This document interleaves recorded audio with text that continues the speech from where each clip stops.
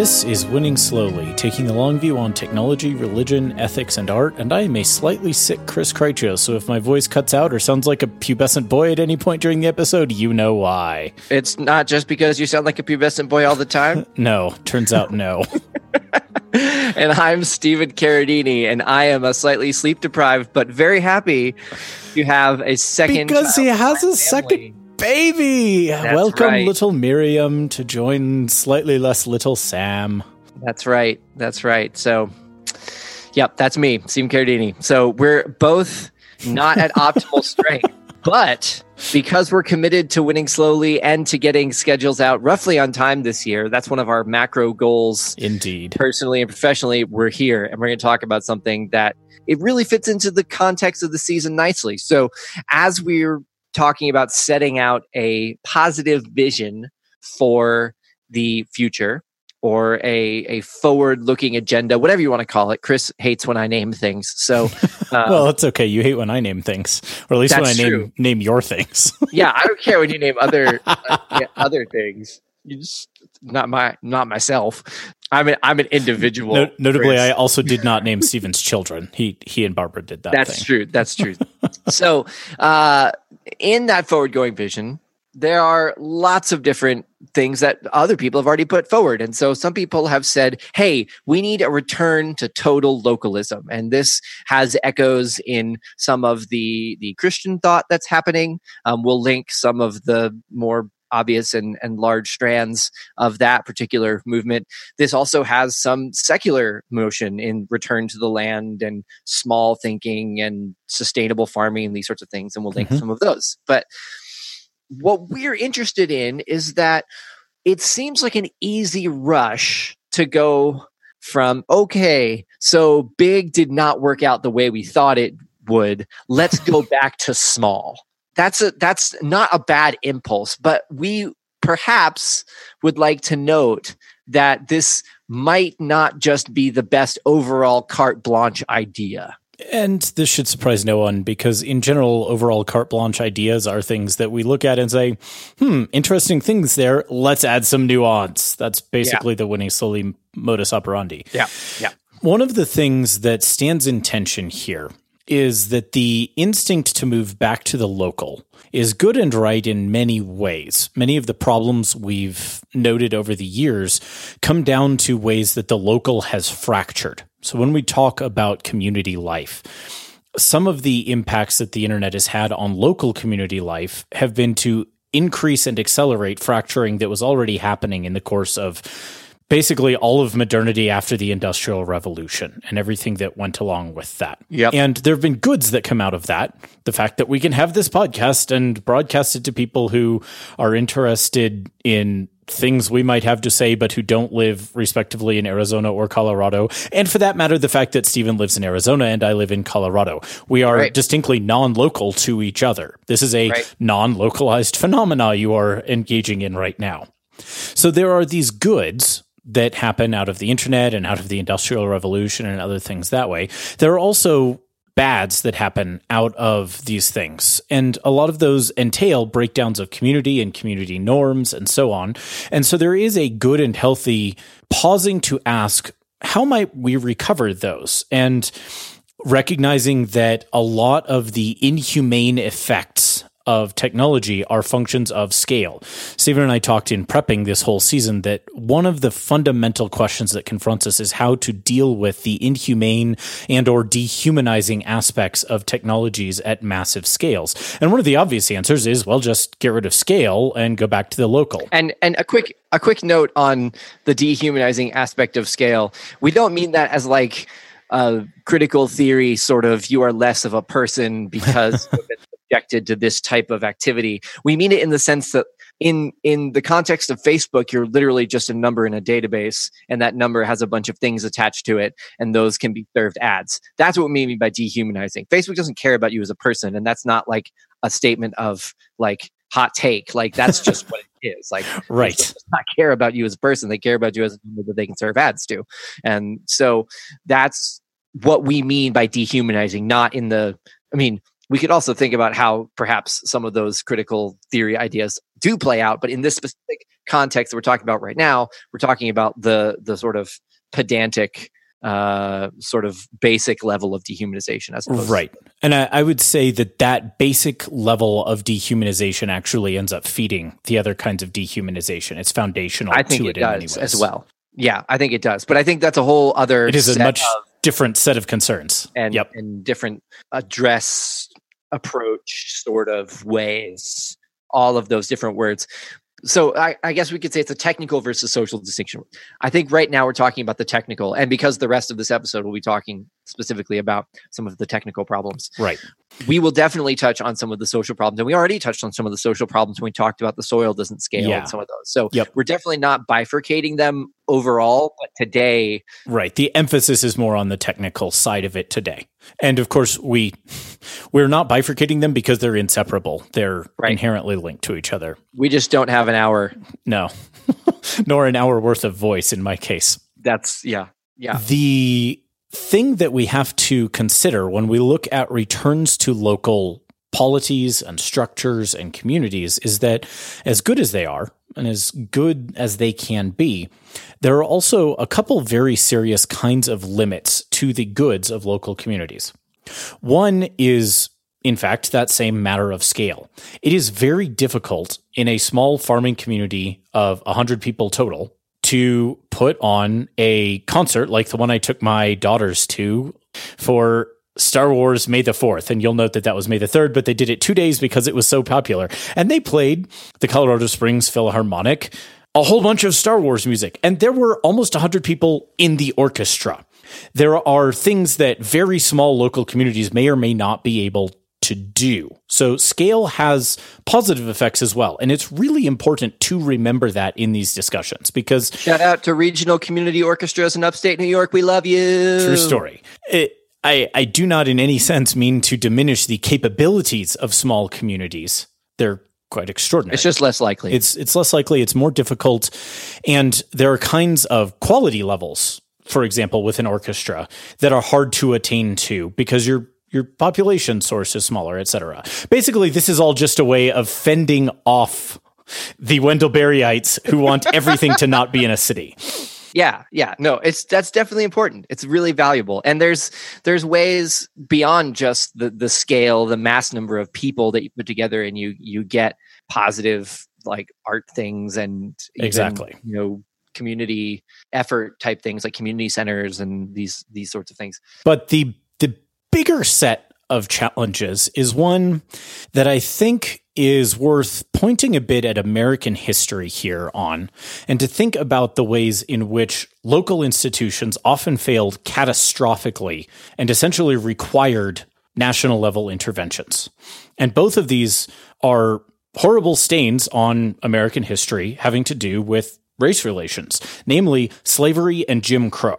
All the localism in the world served ultimately and unfortunately to reinforce those institutions. Yeah, and that was done structurally through laws, but also through signage on water fountains and on doors and on cars, and social life and all the dark sides of the good things that can happen in small local communities. And so when we look at those and when we consider that, sad to say, massive federal intervention, in the first case in the form of outright civil war, and in the second case in the form of use of troops that did not amount to war, but boy, were there some riots and there were troops involved. So, well, I mean, there were riots and troops involved on the state level, and the federal government came in to basically tell them to sit down and stop being abusing their power and such. Exactly.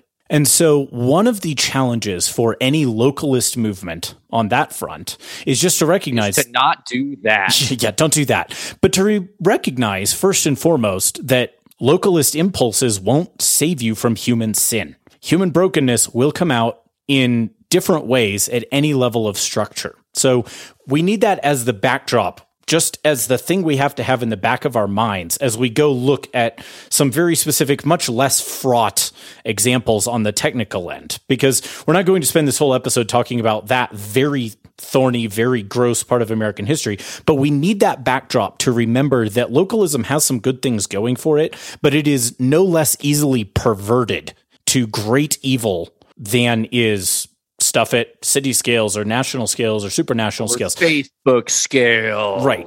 Those things can have different kinds of scales of impact, but sometimes localism goes really bad too. So with that really, really gloomy backdrop, let's talk about the actual technical. Internet. Let's talk about the internet, because this is winning slowly. That is indeed how we roll. Yeah. So we're going to contrast Chattanooga, Tennessee, and China today. How are they different? So many ways. Let's begin. But they both start with CH, Stephen. They actually do. It's really great. It's like parallelism. And then they just go like, I'm making a diversion hand gesture here. Okay. Don't worry. I got a screenshot, readers. It'll be in the show notes. So here's the deal.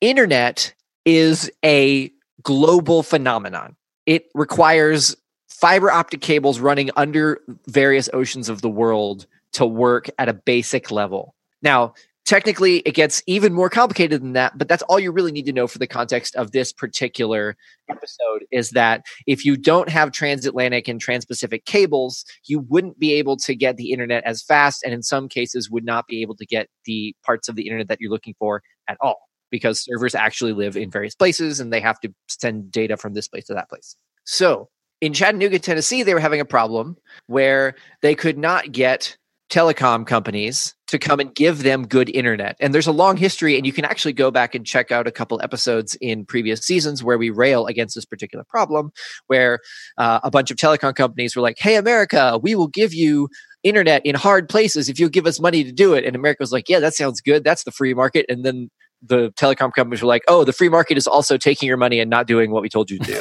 So we just took the money, and it was hard, so we didn't. I wish that Stephen were exaggerating, but that's really basically how it actually went. Yeah, even the language is like, if you go back and check out like the filings and stuff, like it's not that different. So there's this context where rural internet was very hard. Chattanooga is not especially rural, which makes it even more frustrating because it's not. It's a reasonably sized American city. Yeah, and so they decided to build their own internet provider. We'll get back to that. China, on the other hand, is gigantic. It is somewhere between a seventh and an eighth of the world's population. China decided to build its own internet. Chris, how are these things different? I mean, one of them is in fact scale. Oh, do tell more. Turns out, well, China's internet is, as you said, serving 7 to 8. No. Not serving a seventh or an eighth. There we go. I'm sick, people. A billion to 1.2 billion people. Somewhere in the realm of a seventh or an eighth of the world's population, versus Chattanooga, which is not even serving a seventh or an eighth of the American population. It might be serving a seventh or an eighth of the Tennessee population. It perhaps. Might. Yeah. So the first thing to note here is simply that very substantial difference in scale. And then, of course, there are all the other things that come out of the fact that China is a not exactly any more Maoist, but nonetheless very totalitarian regime, which is very interested in taking advantage of the fact that it owns your internet to supervise literally everything you do on it. And I mean everything you do on it. Yeah, they are a totalitarian capitalist economy, which is in the history of totalitarian regimes, probably the most successful totalitarian capitalism that's happened, but that doesn't make it less totalitarian. Right. Chattanooga is not particularly interested in policing what you do on the internet. Chattanooga said, hey, we want our own internet provision because nobody will give it to us. Here's a fat, dumb pipe of whatever 100 megabit or gigabit Ethernet. No. It's gigabit. Like the base level is 1 gigabit down and 1 gigabit up. Like it's real full 100% gigabit. And that's the lowest level. That's the base level. That's not like the optimum level. Like I would have to pay to the optimum level here in Phoenix, Arizona, the 9th largest metro in America or whatever. And Chattanooga's like, yeah, we'll just give this to people for the baseline because we feel like that's a good thing to do for people. Yeah, it is, isn't it? And so good a thing was it to do for people that all the surrounding rural-ish communities outside Chattanooga said, hey, we can't get them to build here either. Can we pay you to do this? And Chattanooga said, sure, great, we'll do that. And then the telecom sued because they were unhappy with this quote unquote competition. And Chattanooga's like, guys, you won't build it there. I wish you could see Stephen and me flailing at the camera, dear listeners. Well, here's the deal. Like, what do telecoms not want? Only what the free market wants to do. Competition. That's literally the thing. This is what we do here. So let it never be said, dear listeners, that Winning Slowly is against the free market and competition. We literally want competition. It's just that the free market doesn't want competition sometimes. And we are against that. So we are against profit making because of regulatory capture. Get on. Right. But China is not exactly a picture of local internet, even though there's a sense in which it's localized. So here's the distinctions that I wanted to make. Like, yes, Chattanooga, awesome. American Telecom's bad. But the thing I want to note about Chattanooga is that they took matters into their own hands. And they said, we're going to localize this because it would be good for our people. Right. China, on the other hand, took the internet and said, we're going to localize this because it would be good for the government. It would be bad for people, but it would be better for us. And so these two different ways of localizing, because China, for all intents and purposes, has a basically different internet than we do. Like, there are parts of it, it's like a Venn diagram at this point, right? Like, there's parts of it that that are the same, but there are big chunks that just don't cross over, partially because on one side there are things that are blocked in China, and then on the other side there's things that are created in the Chinese language, and Americans, most of them, don't speak Mandarin or any of the other Chinese dialects, and so they can't read Sina Weibo posts, and so which is basically the Chinese version of, like, it's kind of a cross between like Twitter and Facebook somehow, with some WeChat thrown in, but whatever. Everything has some WeChat thrown in, let's be honest. Well, you know. So there's effectively like two different internets going on with a Venn diagram in the middle, and the Chinese government has been making that happen more and more because they want to control what their people see. So the obvious connection here is that, like, oh, like, government over here bad, government over there good, like maybe we just need better governments. I mean, that's definitely a takeaway from this episode. But another thing that we should look at, and that I think is the danger that we were talking about at the beginning when we're talking about localism versus scale when it comes to positives and negatives, is that when you put a push to local, you can go local, but what happens after that is the big question. Because Chattanooga, on one hand, seems really benevolent, seems like a really good thing that they're trying to do. And China, on the other hand, seems super not benevolent. But at its core, the technical aspects of big dumb pipes and packet snooping aside, at its core, they're largely doing the same thing. They're controlling the ways that their people can access the internet. Now, obviously, there's distinctions on authoritarianism and surveillance, and those are important. But no matter what aspects of it we're talking about these two governments decided that they were going to take the internet into their own hands because the alternative forces were not doing it the way they wanted to. I think the thing that points to is that the technical implementations are reflections of values. So you said something a minute ago that I want to tweak a little bit, which is to say that the Chinese government is doing these things for the good of the government and not for the good of the people. I agree with that assessment. However, I think most, at least ideologically committed members of the party in China would disagree very strongly with that way of putting it, because what you're actually getting at there is a deep disagreement in fundamental values. That's fair. That for ideologically committed members of the party in China, this is for the good of the people. But are there ideologically committed members of the party? That is an interesting question to which I am not a sufficient China scholar to answer, but I think the answer remains yes. I think that the answer has always been a mix until of the next time we have a China expert on the show. Yes. But yes, mixed. And that gets at, I think, what is the fundamental challenge for localist impulses. Now, granted, again, that China as an example of a localist impulse is still at massive scale.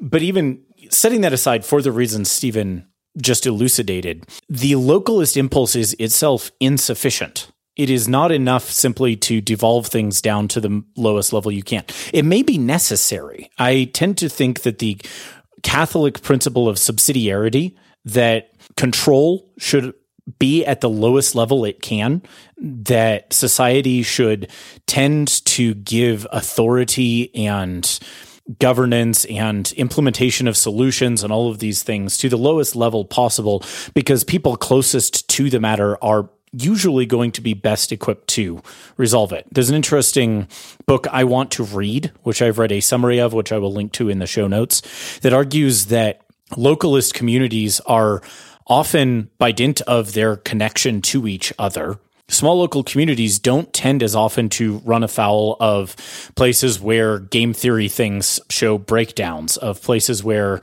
we run into the tragedy of the commons and common goods get stomped on by the fact that individual incentives run toward the destruction of the common good, even if that is ultimately deleterious to everyone in the long run. Yeah, it's tough if the commons is actually like a place in the middle of town and like you're stomping on it and people are like, hey, stop. Right. And the people who are saying, hey, stop, aren't random strangers you don't know. They're your neighbor. And Steve is mad at you. Right. Or it's your grandmother and your grandmother is mad at you. And so Granny, there is perhaps a very high value to localism, but localism in and of itself, as we pointed out at the beginning of the episode, won't save you from sin. There is a deep, deep problem called humans are broken and bad, and humans try to do good things, and humans do often do many good things. We frame that in terms of the notion of common grace and whatnot. We talked about this a lot more last season in the first couple episodes, so I'll commend those to you. Yeah. But and for our non-religious listeners, you can just sub in selfishness here, because that's a pretty decent analog. Yes. Selfishness is a major problem, regardless of whether or not you believe in the concept of sin. Right. When we look at these kinds of problems, we can say localism may be a necessary component, but it is minimally, I think it's fair to say that it is not a sufficient component. And so when we talk about the goodness and the value of subsidiarity and of moving things down to local levels where people actually know how to solve the problems in front of them, whether that's in the context of urban planning or whether that's in the context of fisheries and depletion of those things, or AI, those things of fish in the ocean, or whether it's dealing with AI, that these things are happening at grand scales is indeed part of the problem. But the solution is not merely, okay, get that down at the local level and the problem will go away, because hey, guess what? People can still be racists and jerks and all sorts of other kinds of evil, wicked things at local levels. Fisheries. Right.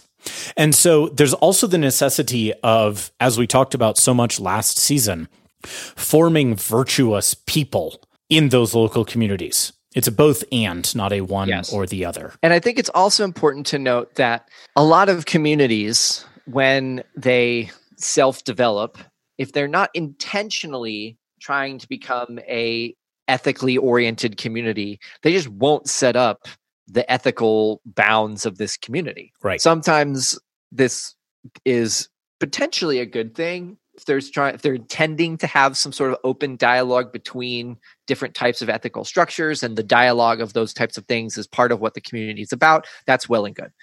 But a lot of places, I mean, I'm loath to say this, but like this is partly what makes utopian communities as effective as they are/aren't, is that utopian communities set out from the beginning, here are the rules of what we do here. And you get kicked out if you're not part of our utopia by not following our rules. And that gets really messy really quickly. And it's, Right. So I'm not necessarily lauding the concept of a utopian community, except in the fact that when they go into building one of those, with exceptions, obviously, but a lot of them go in purposely with, what if we did things X way? Right. Like I'm thinking of some exceptions that I won't name right now, obviously, but a lot of them that are planned utopian communities go in thinking about the ethics of what they're going to do, how they're going to do it, what they're going to live, and maybe it's a really bad set, but it's what they're doing.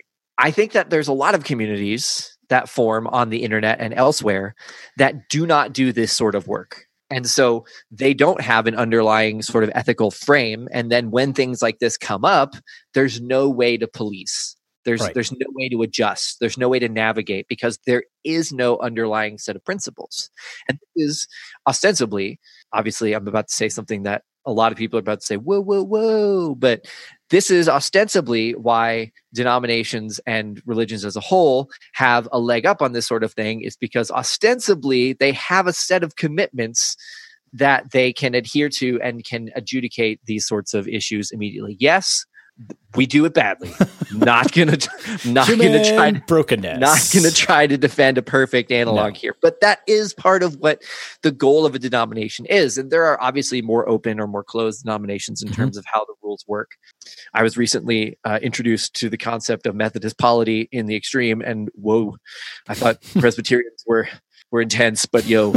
So there's plenty of space in denominations and in religious communities to then go forward and say, okay, here's our underlying principles. Here's how they apply to this local situation, to this sort of particular issue that we're having. And so there's a little sandwich here going on of like, hey, didn't you just say subsidiarity? Why are you talking about denominations? It's like the opposite of subsidiarity. And we're like, yeah, that's true. But like subsidiarity also has to have some sort of underlying principles, as we just said. And those underlying principles sometimes can be generated from the bottom up, but often in successful communities are generated from the top down, and they're applied into a local context. And what's more, subsidiarity does not entail there being no higher order structures. Yeah, that's true. The Catholic Church being a perfect example. Exactly. So it does not require that if, like Stephen and me, you're a Presbyterian, you say presbyteries are bad and national assemblies are worse because you want most of the things that happen in the life of your church to be limited to your local church. Rather, what it says is that normally local churches should run their own budgets and handle their own matters of church discipline issues where you're saying, hey, you've gone really off the rails because you're abusing someone in your family. We're going to call you to repentance and also call the police and get that taken care of. Amen. Because here's the thing. Sometimes churches don't call that person to repentance and don't call the police, and the presbytery exists then to step in as the backstop for that and say, no, this is wrong. We're going to call you to repentance and call the police. And by the way, as an aside, for our listeners out there, if there's someone in your church who's abusing people, you call them to repentance and you call the police. These things aren't in contradistinction to each other. At the same time. That shouldn't need to be said, but unfortunately it often needs to be said. So just in case you were wondering, that's how you do that. That's how justice and mercy work at the same time. Right, exactly. And again, if there's a presbytery that's going off the rails and denying the fundamentals of the Christian faith, which is a thing that happens sometimes, a national assembly exists to say, hey kids, you need to stop that. Or if a presbytery is covering up abuse locally, which is sadly a thing that happens, the National Assembly can be there to say, yo, don't make me stop this car. And call the police if need be, and so on. And even above in our structures of government, even above a National Assembly, the state and national governments exist to be a backdrop and a backstop to those things. And the goal at every layer along the way is to say this in a healthy local context will get handled, but sometimes the local contexts aren't healthy. And so having higher order structures that see their job not as we will determine everything on the ground level everywhere locally all the time, but rather we are the backstop to help when things go awry locally.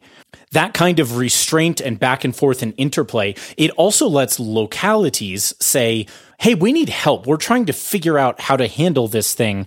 And we see that you three groups over there, you other cities or whatever, have gotten a handle on this. Help us out. And that can happen at a state level, or even at times states saying to each other at a national level. This is in some sense the idea of federalism as it was originally designed. I was about to say, some of you may be saying you're just describing government. This is interesting. Correct. But the point is... But not merely government. Not merely Lots of other structures too. But also that saying what the ideal is, A, does not mean that the actuality of that occurs. B, does not mean that we shouldn't always be working towards that. And C, doesn't mean that we shouldn't be reminded of that frequently. Right. So that we don't end up with either local organizations being like, you know what, federalism, forget it. Or the government being like, you know what, federalism, forget it. Like there has to be a continual back and forth, a reiterating of these underlying ideals, of these underlying statements. We just talked about the underlying ideals of government, of a federalist sort of subsidiary focused government. But there are other sorts of underlying principles for other sorts of underlying tensions and problems. And we're actually in the next episode going to talk about how the underlying tenets of a particular denomination reflect on how they deal with AI. And that's a particular direction that I think a lot more organizations should go in, setting those underlying principles, applying those underlying principles, saying, here's what we want to do locally. How does this fit into the overall structure of where we exist? And obviously, in some places that are very rural, the idea of federalism is a big federalism, and that there's a big gap between the local and the federal. But if you're in Washington, D.C., like the gap between like the local and the federal is very close, like geographically and conceptually, like it's a very much different context. So as an aside, my friends in the Beltway tell me that gets really weird. I'm sure it does. Yeah, I have family that live there and it gets real weird for them. So all of that to say that local, as Chris noted, is perhaps necessary, but is not enough. Right. It is not all of what you need. You need underlying principles. And the underlying principles that we've just been espousing in relation to government have to do with subsidiarity. That's not the only sort of underlying principle you can have. But it's the right one. Well, heyo. I was talking about underlying principles in other areas of life like AI, but you can go there. You can throw down.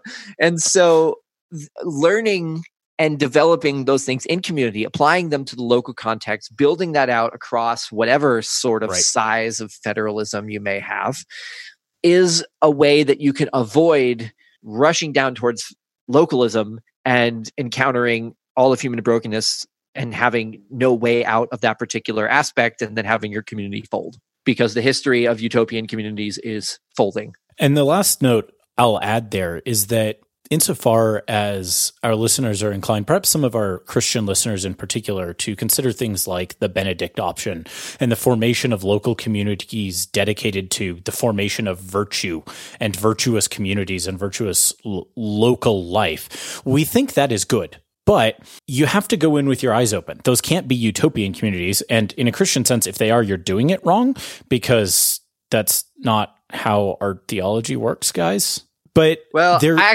mean, in the macro sense, yes, but monasticism can be debated and its virtues are important. So I'll give you a rain check on that one. We keep coming back to monasticism, people. It's going to keep coming up. Yeah, well, it's an important context for what we're talking about. Yes. The big thing to frame there is that insofar as we do that work of forming those communities, whether it's as prophetic witness, as we've mentioned before, in the context of monastic communities, or whether it's simply trying to figure out what that looks like in suburban life in America, which is in some ways an even harder question. And the one that Chris and I are sort of grappling with every day at this point. Figuring out those things and doing it with intentionality in these ways is important. Recognizing its limits is also important, and recognizing how those things can feed into each other in good ways up and down those lines of subsidiarity is, we think, necessary. It's important to note that the local is good, but it's not enough. And having underlying principles that help you address when it's not enough will help your local community, whether that's suburban or rural or what have you. The song at the beginning of the episode was Bali by Ryan Dugray. Thank you for letting us use it, Ryan. Please don't use it without permission. We used it with permission. Thanks, as always, to all of our sponsors, including this month especially Nathaniel Blaney, who is sponsoring at the We Shout You Out on Every Episode tier. You can, of course, sponsor the episode yourself, not just the episode. In fact, at this point, you can't sponsor this episode, but you can sponsor future episodes. I mean, you can go back in time and sponsor this episode. If you do that, we want to know about your time travel machine. You can give us money for a previous episode. We'll make it happen. You want to give us money? We'll do it. Patreon.com/winning-slowly or cash.me/$winning-slowly or time machine/winning-slowly. Time machine, yes. A time and B time. If you have comments or thoughts or ideas, we'd love to hear them. We received a great email from one of our listeners recently about postmodernism that I really enjoyed responding to. You can tweet at us at Winning Slowly, at Chris Krycho, at Scaradini, or you can send us an email at hello@winningslowly.org. We will slowly, as is our milieu, respond to you, but we haven't yet just failed to respond to somebody, except there is one outstanding tweet at us that I'm still pondering. So that particular person who knows who they are, like, why haven't they gotten back to me? I'm still thinking about that. Still thinking about it. But I don't have an underlying statement on the good from Winning Slowly yet. So we'll get there. But we're still thinking about it. So if you're listening, we haven't forgotten. Until next time, thanks for listening.